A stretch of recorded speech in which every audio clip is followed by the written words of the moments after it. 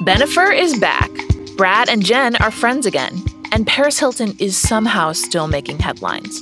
20 years later, we're living in the world that the 2000s tabloids created.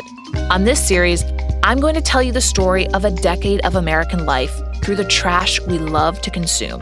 From Spotify and the Ringer Podcast Network, I'm Claire Malone, and this is Just Like Us, the tabloids that changed America. Listen on Spotify or wherever you get your podcasts. This episode of The Town is brought to you by FX's Feud, Capote versus the Swans. The second installment in Ryan Murphy's Feud anthology tells the story of acclaimed writer Truman Capote, once a confidant to society's most elite women, whom he nicknamed the Swans. Starring Naomi Watts, Diane Lane, Chloe Sevigny, Callista Flockhart, Demi Moore, Molly Ringwald, and Tom Hollander. For your Emmy consideration, visit fxnetworks.com/FYC. This episode is brought to you by Atlassian. Atlassian software like Jira, Confluence, and Trello help power global collaboration for all teams so they can accomplish everything that's impossible alone.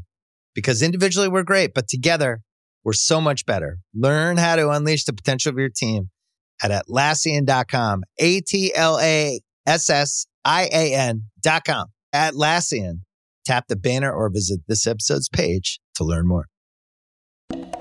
Hello, we're back. Today's show, we've got Shirley Halprin of Variety. She's the music editor there. Is going to give us a Grammys preview and break down the Kanye of it all, the Olivia Rodrigo of it all, and we'll talk a little bit about the music industry and where it stands right now. It's actually doing pretty well, surprisingly. The streaming revolution has benefited music. Speaking of streaming, Craig, did you sign up for CNN Plus the day it launched? I did not, and there are probably 25 other streaming services that outrank CNN Plus for me. I would subscribe to Epix before I subscribe to CNN Plus. Yeah, it's sort of a head scratcher. I don't know who the CNN Plus audience is. I mean, I think there's probably Anderson Cooper super fans and Wolf Blitzer beard fetishists out there who feel that they need access to their heroes 24 hours a day, but I'm a little skeptical. To me, this feels like an add-on to HBO Max eventually, not something that can live as a standalone service, at least not yet. Is this just everybody has a streaming service, so we need to have a streaming service move? Yes. I mean, the short answer is yes, and they've tried this before. This is actually their third attempt at some kind of a streaming product. But I think, they're putting money behind it. They're, doing a branding campaign around it. And, I think this is ultimately going to be a tile within HBO Max, like the Discovery shows are going to be when they finish that merger of Discovery and Warner Brothers.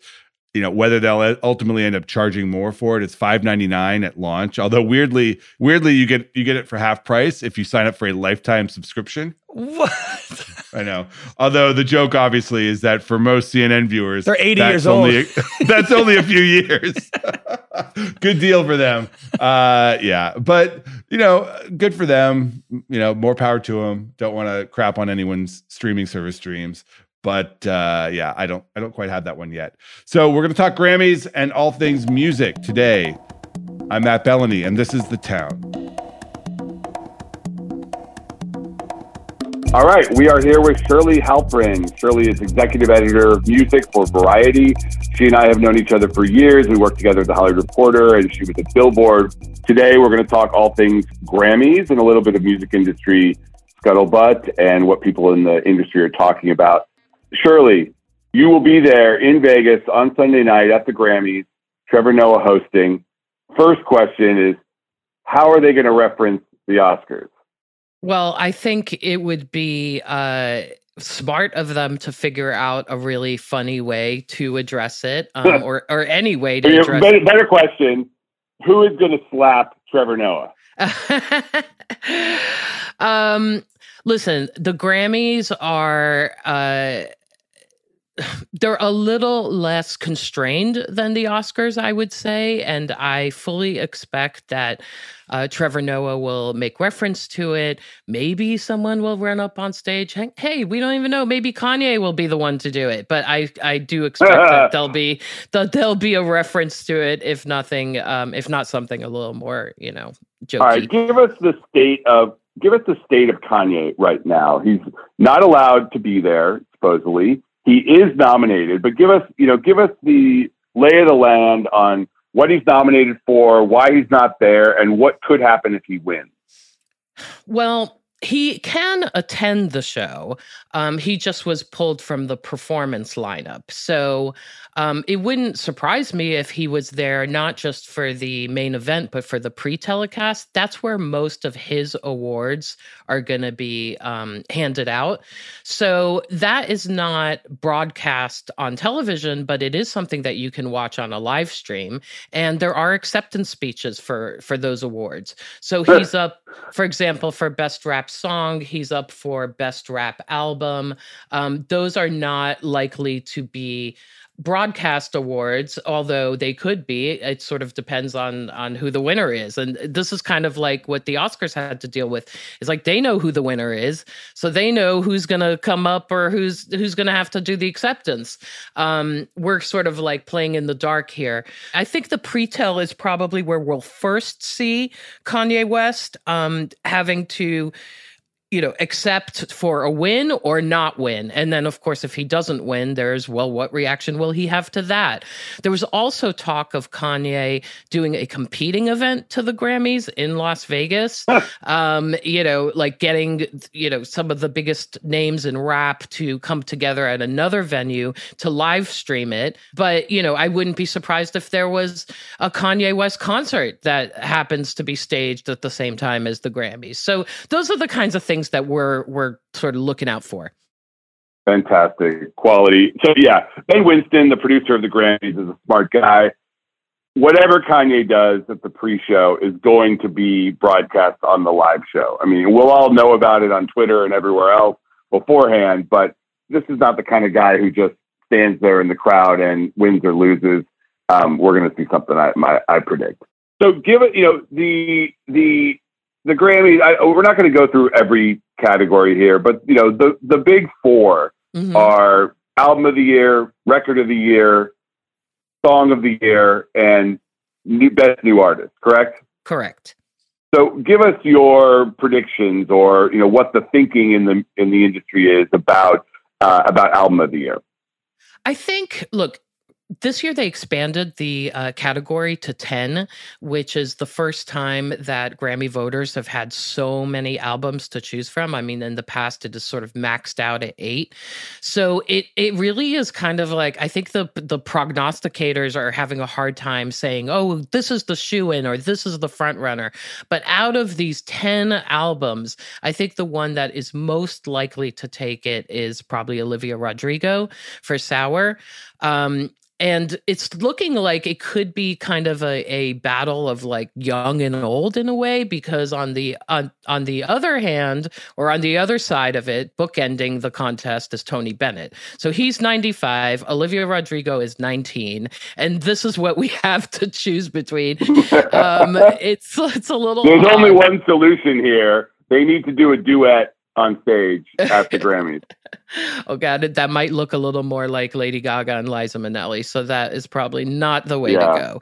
But that was rough. Just to go through the list, it's Taylor Swift with her album Evermore, Kanye, the Donda album, it's Justin Bieber, Justice, it's Her, Back of My Mind, Doja Cat, Planet Her, Tony Bennett, as you mentioned, and then the Billie Eilish album Happier Than Ever, and Lil Nas X with Montero, and John Batiste with We Are. That's a pretty eclectic group of nominees. Who do you think the music industry is rooting for out of this group?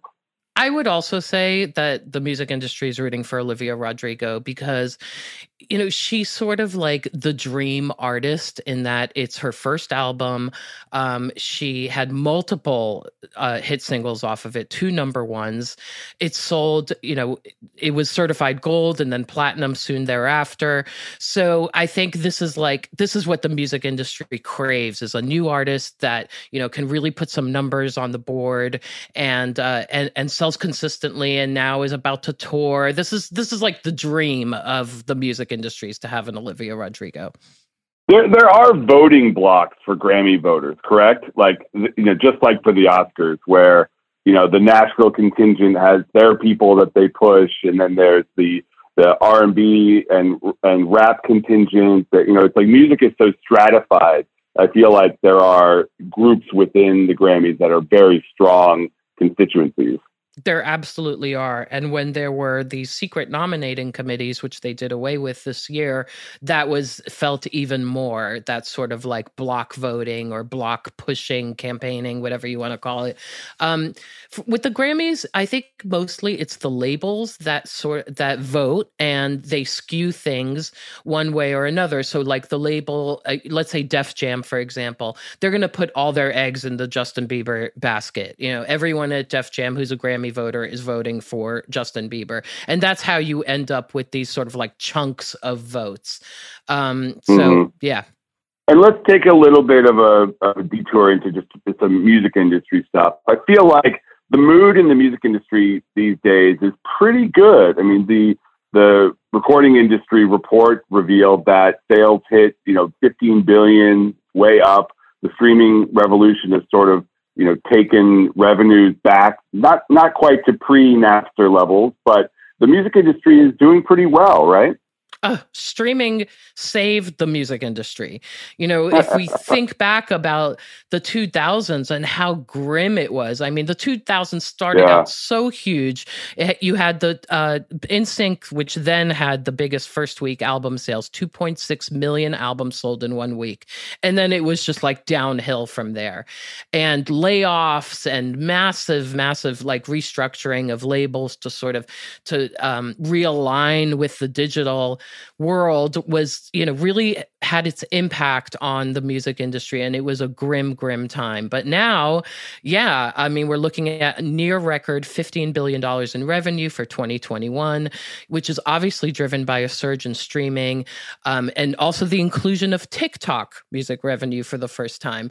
But even the physical formats were up this year. Vinyl that was crazy. And CD sales were up. Okay, explain that to me. I saw there was a bump in CD sales. I get vinyl. Vinyl has a nostalgia feel. It has a certain sound, and you like to put your candles on and put your vinyl music on, whatever.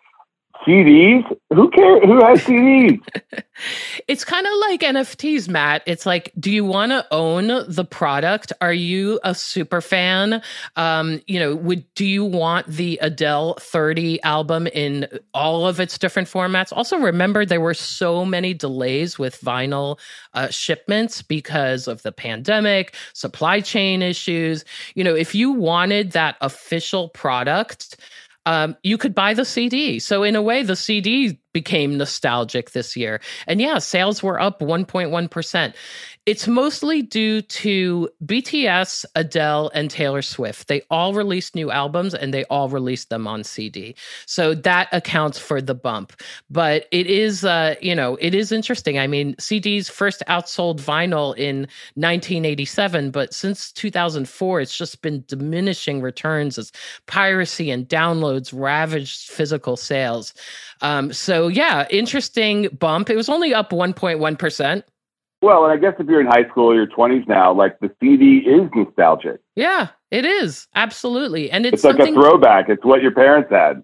And it's something you can own. Like the thing about streaming and Spotify, Apple Music is these are just platforms to rent the music. You don't own it. And, if you're a super fan, you want that CD version of Fearless, Taylor Swift's version. You want the BTS B album in its physical form. So that explains that sales bump. But also vinyl continues to sell just insanely well. For the 15th consecutive year, revenues grew 61% to $1 billion in 2021. The last time vinyl records sold more than $1 billion worth of vinyl was in 1986. So it really is like a super weird time warp when it comes to these physical products. I remember when they released the numbers on the first week of the Adele album, there was this thing at the end that said that she sold 8,000 cassette tapes of 30. Yep. Cassette tapes. Mm-hmm. Like who has a player to play a cassette tape? Not many people. I mean, I barely do. When they released the Adele single, Easy on Me, they actually sent it on cassette to all of the press. And it's still sitting on my desk because at the office, I certainly don't have a way to play a cassette. At home, I do. So yeah, it is like, I don't really know what's happening here. Doesn't really seem environmentally sound to produce so much plastic, but we'll see. So Adele is not eligible for this year's Grammys, but we're now a few months out from her release, and I think this has got to be considered a disappointment for her, right? 30 is not what the others sold, correct? Yeah, it's her poorest performer in terms of sales and consumption. It also didn't have like the huge hit singles that would like keep driving people back to the album. So yeah, in terms of Adele, it's a disappointment in the canon of Adele, but it's still a huge win for Columbia Records, her label. Okay. Now, the music industry really does convene around the Grammys in a way that I don't think the film and TV industries do around the Oscars and Emmys. Like literally everybody in the music industry, it seems, come to LA or New York or this year Vegas for the Grammys week activities. How has being in Vegas changed things, and what are the big events heading up to the show? So I actually think that a lot of people are sitting out the Grammys in Vegas this year. I've been hearing from various people in the industry, some of whom feel like the Grammys wronged Kanye and they're almost, like boycotting without calling it a boycott. Others just still are COVID weary of being in a big room in Vegas with people from all over the world. The marquee sort of nominees that you'd expect, like The Weeknd and Drake, like they're not going to be there. So I expect that. Well, Drake withdrew his album, correct? Yeah. So Drake withdrew his 2 Grammy nominations, and The Weeknd is up for 3 Grammy nominations after being completely shut out in 2021. But they're all for featured roles, for collaborations. So we don't expect him to be there either. And I'm getting the sense that attendance is going to be down. The Clive Davis party, which is traditionally the Saturday night event where you and I always hang out, Matt, that's not happening this year. Instead, Clive Davis is having his 90th birthday party in New York the following week. So I don't think that we're going to see the sort of crowds that we typically see or the number of events. A lot of label parties are sitting out, having an official Grammy event in Vegas. Having just, finished South by Southwest, I'd heard that South by was about 70% of its usual attendance, and I expect that the Grammys will be around the same. So it's not going to be the sort of like frenetic pace of party, brunch, showcase, event. I don't think you're going to get that. I think it's going to be a little more subdued. Yeah, I mean, I remember going to the Spotify party the last year that the Grammys were in LA, and it was just as good as the Grammys. Like they had Lizzo, they had everybody that was on the Grammys performing the night before. I know this is a Spotify podcast, so this is shameless plug, but like I wondered how that would play out in Vegas, and it sounds from you like it's not going to be quite the same. It's not going to be the same. Spotify is having an event on Saturday, but it's not their typical Best New Artist event where every Best New Artist plays. By the way, there's 10 Best New Artist nominees. I mean, if each person took a song or two, it would, take a while to get through all of those nominees. So maybe it's a blessing in disguise for Spotify. So last thing here, who are you rooting for at the Grammys? Who do you personally like? I know you got a lot of relationships with artists and executives. Who is your horse to watch? Well, taste-wise, I love Brandi Carlile. I love Casey Musgraves. These are my girls. Their music speaks to me. Another artist who I've really come around to in these last 2 to 3 years and just root for is Lil Nas X. I mean, he is just such a fantastic, creative visionary for someone so young. And, he's now writing his third huge hit single. And, this album is sort of like the album that won't stop. So I'm kind of rooting for him. I think he's a very important artist. He's sweet and funny and smart and all those things. But he also makes like music that matters. So those would be my picks. He's great. I would have absolutely bet on him being a one-hit wonder. I would have thought Old Town Road would come, go, and he would be like the, who was it, Psy, the Korean rapper. I thought that was absolutely, and then all of a sudden he comes back and he's bigger than ever. He is, and he's so consistent, and he's super, super talented. But yeah, you wouldn't be alone in thinking that, Old Town Road was a fluke. I mean, it's a song he made like in a rent by the hour recording studio in Atlanta for $50. So, right. It's really been amazing to watch his career flourish and just to see him become this fashion icon and this, LGBTQ icon. It's really just heartwarming, kind of like Olivia Rodrigo, to see a new artist come on the scene and really move numbers, because that's what the music industry is all about. Yeah, and unlike in streaming, you actually know in music who's up, who's down, who's number one, who's not, and there's real consumption data out there, so we can track it all, and you do. Thank you to Shirley Halperin. She will be at the Grammys this Sunday, giving us her insights. Thanks, Shirley. Matt, thanks so much for having me. All right, we are back with the 100% surefire probable Hollywood prediction of the day, working title. So we will have a name for this by next week. We still don't have a name. Tweet at me, tweet at Craig Horlbeck. But in the meantime, my prediction, I'm going to go with another box office prediction. I was pretty much vindicated last week with the Lost City box office coming in way above the expectations. I'm going to do the same here. Morbius, the Spider-Man villain spinoff with Jared Leto, is coming out this weekend. The prediction, or the pre-release tracking that was released by the studio Sony, had it at about 33 million. I say that's way low. Do you think that this is just a lowballing tactic to exceed expectations and make themselves feel better? Yes, that's all studios do that. Sony is the worst. They will they laughably predict just because they want everyone to say, "Whoa, came in double the expectation." And then last year with Venom, they predicted a $40 million opening weekend. It came in at 80. Well, why would anybody try to predict a really high number? Because you just risk underselling it. Totally. There's no reason. All you're doing is playing the media here, because the average moviegoer doesn't say, "Oh, you know what? This movie's projected to gross $80 million. I think I'm going to go see it now." That's not how people think. So they lowball and then they come in. I mean, you have to, if you start straining credibility, then people won't believe you, but which is where we are with Sony most of the time. I mean, people just don't believe them.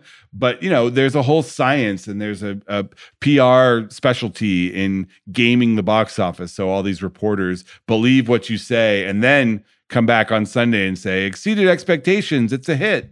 Are you going to see it? No, I don't care about the Spider-Man villains. I like Spider-Man movies, but this is like kind of off-brand Sony Marvel, not real Marvel. And if I want to watch Jared Leto, I can watch him on the WeWork show, which I checked out and I wasn't too into. His accent is interesting.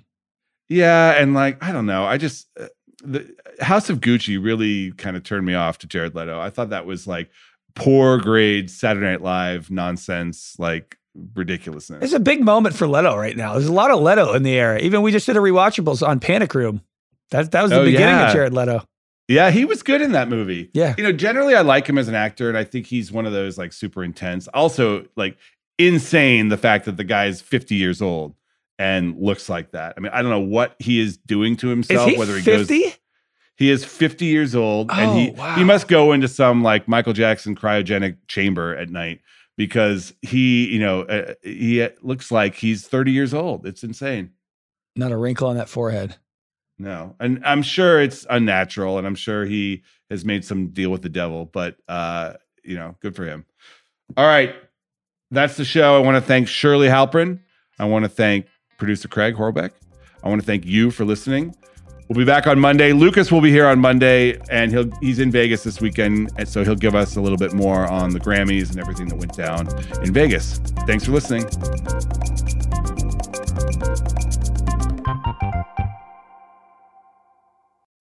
This episode is brought to you by State Farm.